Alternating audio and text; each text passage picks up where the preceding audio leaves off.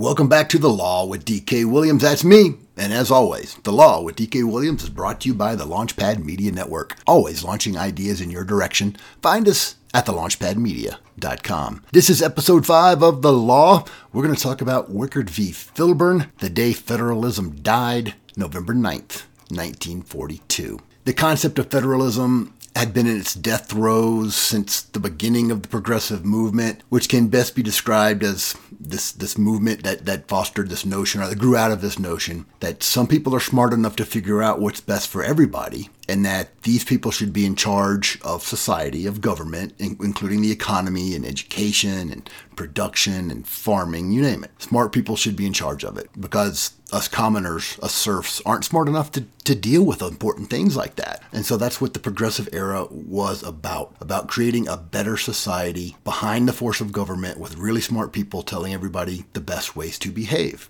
And that's what Wickard Filburn deals with. It deals with a segment of that. It deals with part of the New Deal plan that limited how much wheat farmers could grow. Just a little tiny slice of the New Deal, but still a great example of what the New Deal was all about. So we'll get into that a little bit more and into some more detail. The progressive era was from about 1890 to 1920. If you know, Woodrow Wilson was one of the first big progressives that became elected president. He was president in 1913 and served 8 years until 1921. And he was an intellectual, an academic. He was at Princeton, the president of Princeton. So he came from this idea that, if we can study this stuff, if we can study how to make the world better through government and through planning, we're going to do it, man. And we're going to make man better by government planning and bureaucracy. And that wasn't a bad word back then to these people. You had bureaus, right? And each bureau had a specialty, and you put people in those bureaus that were going to create rules and regulations that would make us closer and closer to a perfect society, right? So they believed in this stuff. And where did this idea come from? We'll get into that in a second. But first of all, I'm going to do a little quote from Woodrow Wilson himself to kind of give you an idea about how progressives during this era, and still today, but especially during this era, what did they think of the Constitution? Was it something that was useful to them, or was it something that was in their way? Was it something that was going to stop them from implementing their wonderful plans based on all the knowledge that they had? So the rest of us can be better off as long as we do what they tell us we're supposed to do. All right, here's a quote from Wilson. All that progressives ask or desire is permission. In an era when development, evolution, is a scientific word to interpret the Constitution according to the Darwinian principle. All they ask is recognition of the fact that a nation is a living thing and not a machine. End of the quote. So what's he saying there? He's talking about evolution. He wants the country to be able to evolve. He wants to interpret the Constitution in an evolving way, according to the Darwinian principle. Except here's the difference with evolution. Actual evolution occurs naturally, not at the direction of some intellectually superior being or group of beings or board of bureaucrats. Now, unless you're going to continue this metaphor and say that the superior being, when it comes to evolution, is God, and if we're going to make society evolve and have the Constitution evolve to let us do that, who puts themselves in the role of that supreme being of God? Well, the progressives do. They are going to direct where this evolution goes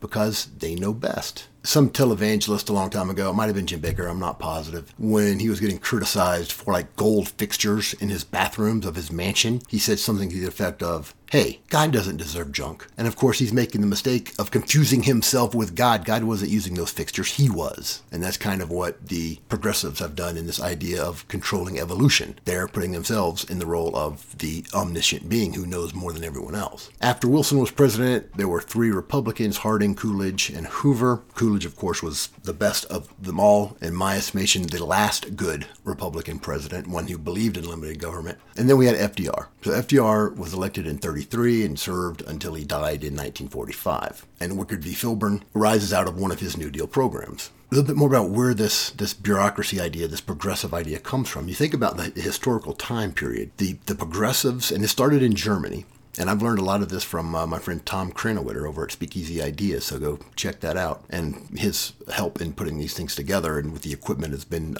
invaluable. So you had this German school of thought that had observed the remarkable progress, right, that had been going on in inventions, internal combustion engine, steam engine, the cotton gin, riverboats, all manner of these cool things that were actually making the world a better place, right? We could produce more. It took most of the world out of poverty. That's because of these innovations, right? And these innovations were because people wanted to make money. They wanted to create a cotton gin, for example, to make it easier to produce more cotton, which would result in more money. Capitalism ends poverty. If you really want to end poverty, support capitalism, not progressivism. And we're going to talk about that. So they looked at all these great inventions that were going on in this time period, and they said, you know what? If scientists can figure out science and mechanics can figure out mechanics of how things work, and we had people flying, you had the airplane, right? The Wright brothers at Kitty Hawk in 1903. So if these people can figure this stuff out in medicine and science and everything else of these nature, the scientific stuff, then people trained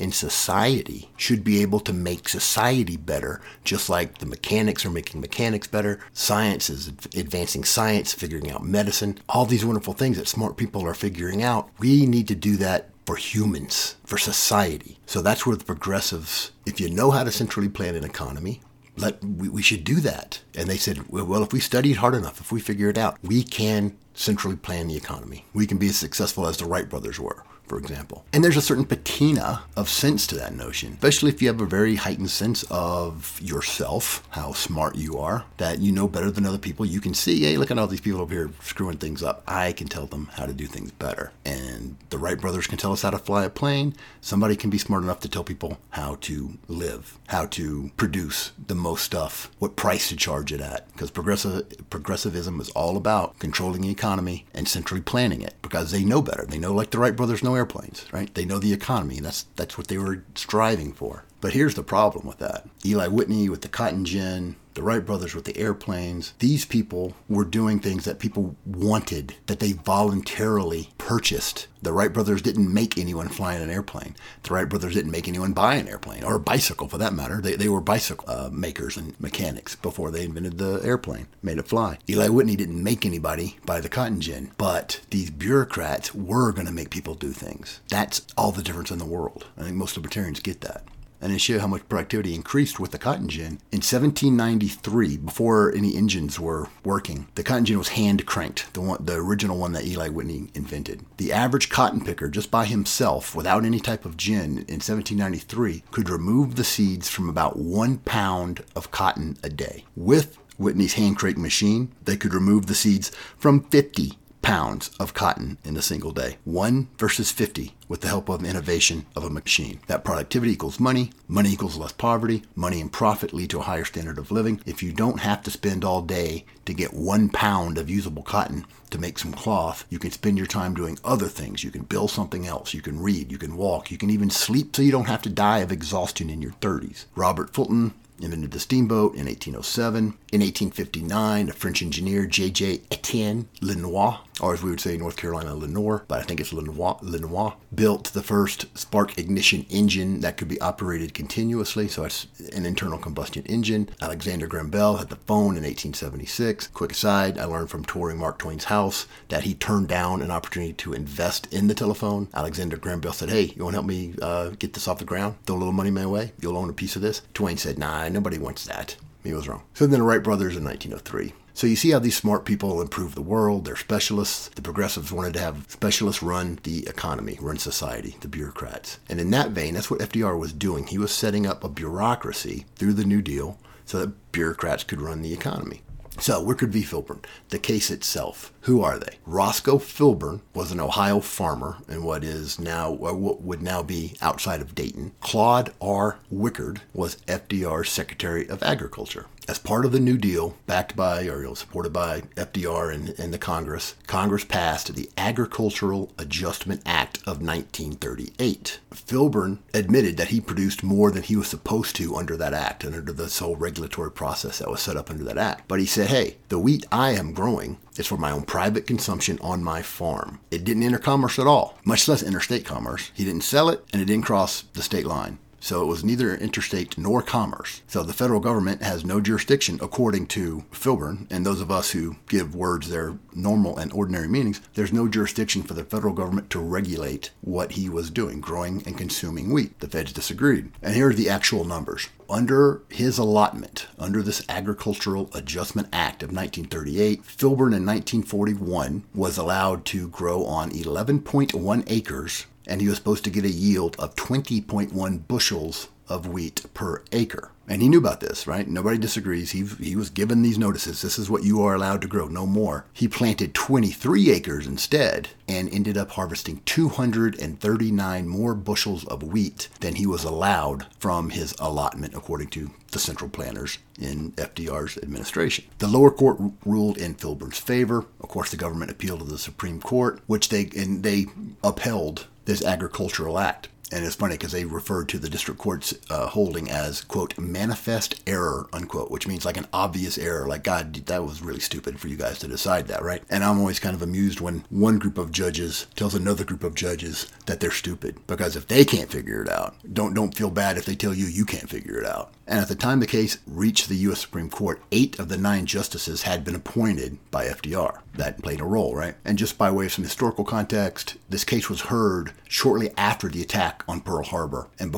right after the United States entered World War II. And so some people think that, a strong central government was needed to fight the war. You can make that argument. And that, therefore, we needed a strong central government to do everything, right? And to control the wheat crop. So we talked about the Interstate Commerce Clause. Let's look at exactly what it says in the Constitution. Article 1. Section 8, which is the enumerated powers of the federal government, the powers that the federal government is limited to. 17 things, 18 depending on how you count them, are listed that the federal government can do. This one that is important for this case and in American society. The Congress shall have power to regulate commerce among the several states. That's the important part, the pertinent part. Congress shall have the power to regulate commerce among the several states. The opinion itself describes what Filburn had been doing. It says, quote, for many years, he has owned and operated a small farm in Montgomery County, Ohio, maintaining a herd of dairy cattle, selling milk, raising poultry, and selling poultry and eggs. It has been his practice to raise a small acreage of winter wheat, sown in the fall, harvested the following July, to sell a portion of the crop, to feed part to poultry and livestock on the farm, some of which is sold, and to use some in making flour for home consumption, and to keep the rest for seeding. So that was a normal use of his crop. But in this particular case, none of the wheat that was subject to this allotment was sold at all. So no commerce, zero commerce. Under this regulatory framework, Filburn was subject to a penalty of 49 cents a bushel over his allotment. And if you run the math, the number of bushels he went over the allotment times 49 cents a bushel was $117.11. So that was his penalty, $117.11.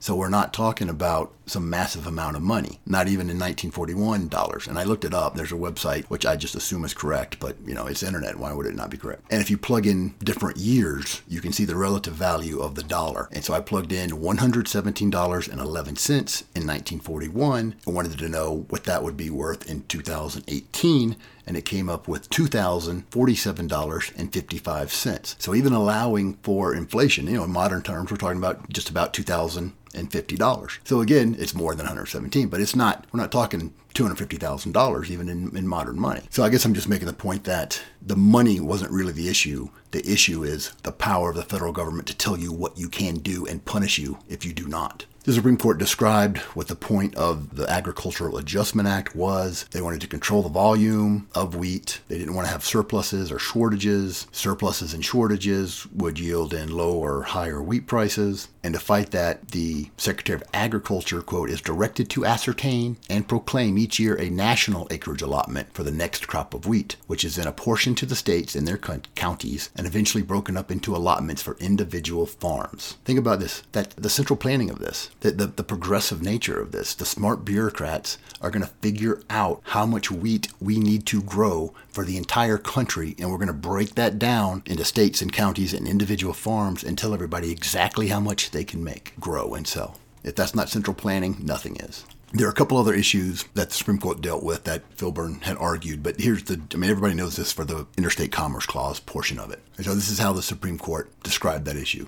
Quote, it is urged that Under the Commerce Clause of the Constitution, Article 1, Section 8, Clause 3, Congress does not possess the power it has in this instance sought to exercise. Pretty clear, right? Filburn saying Congress has the power to regulate interstate commerce. You don't have the power to tell me what to do on my own farm when I'm not selling it. Pretty straightforward argument, right? And the Supreme Court admits that he's not selling it, that it's not interstate and it's not commerce. They admit that. They're not trying to play funny with those words. The Supreme Court says, we've already said that the feds, the Congress, has the power to regulate production of goods in commerce. So what we have to decide now is that this act, which extends federal regulation to production not intended in any part for commerce, but wholly for consumption on the farm, is subject to the Interstate Commerce Clause. So they're saying this act is going to regulate crops not going to be sold at all. So can Congress do that? I feel it's pretty obvious, right? No, it's not commerce. No way Congress can do that. Well, that's for people that understand the basic words of meanings and have a desire to implement them.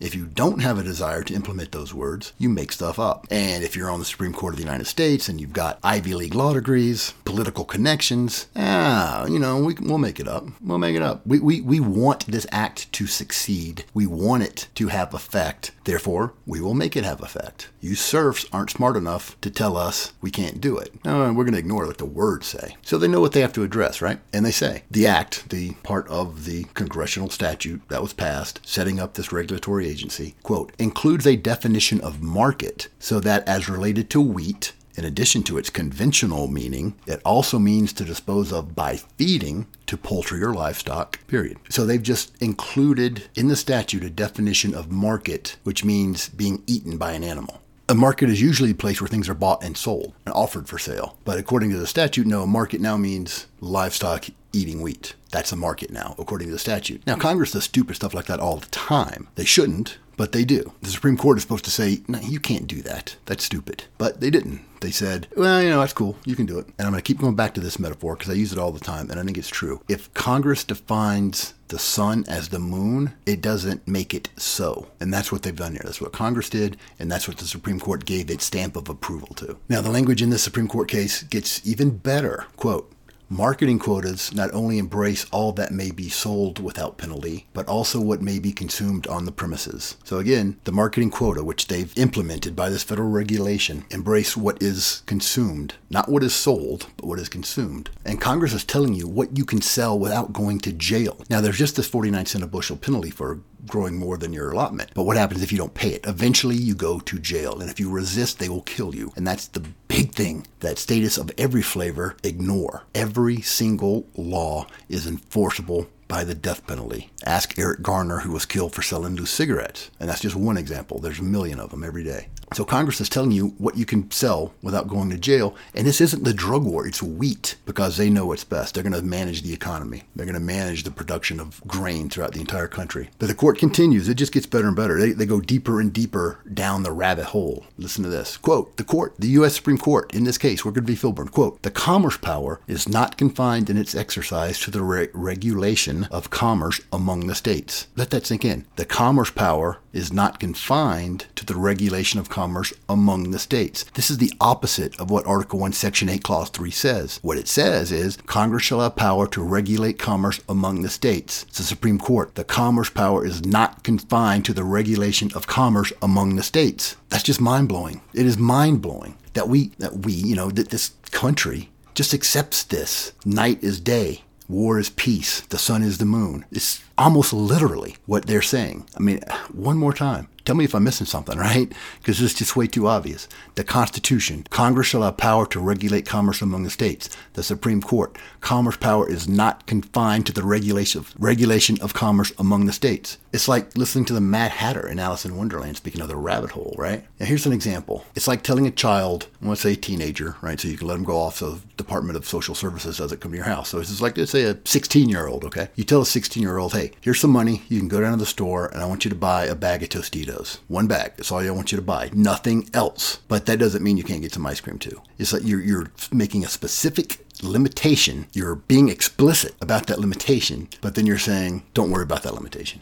Now you get whatever you want. only get Doritos, okay? But get whatever you want. That's what the Supreme Court has done in this case, and they do it all the time. You're strictly limited to doing one thing, but that doesn't mean you're strictly limited to doing one thing. Here we go. The sun is the moon, right?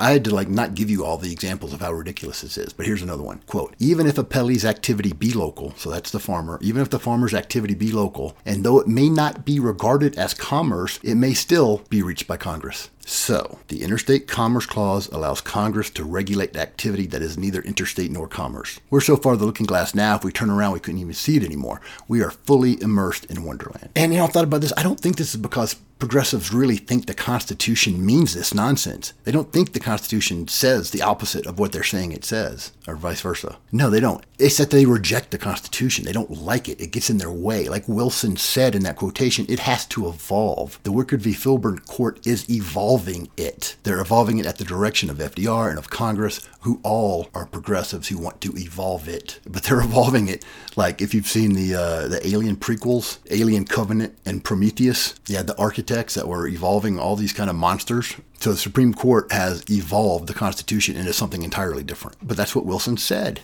That's what we should do. The court goes on to say, quote, the wheat industry has been a problem industry for some years, end quote, as if that subjective value judgment has any bearing on the Constitution, the words of the Constitution. But since the Supreme Court believes it's a problem, here's the progressive answer. Central planners have to fix it. Bureaucrats, Congress, the president, they can fix it with production schedules and price controls, and the Constitution must evolve to let them do it. That's what they believe. The court goes on, and here's a quote. Australia, Canada, and the United States have all undertaken various programs for the relief of growers. Such measures have been designed, in part at least, to protect the domestic price received by producers. Such plans have generally evolved towards control by the central government. In the absence of regulation, the price of wheat in the United States would be affected by world conditions, end quote. Yeah, that's called an economy. It's called a free market. And FDR and Congress and the Supreme Court are explicitly rejecting a free market. They might as well be the Soviet Politburo. Damn the Constitution if it gets in the way. We got progress to make. We got constitutions to evolve. And in this case, the Supreme Court goes on and on about production numbers and about prices,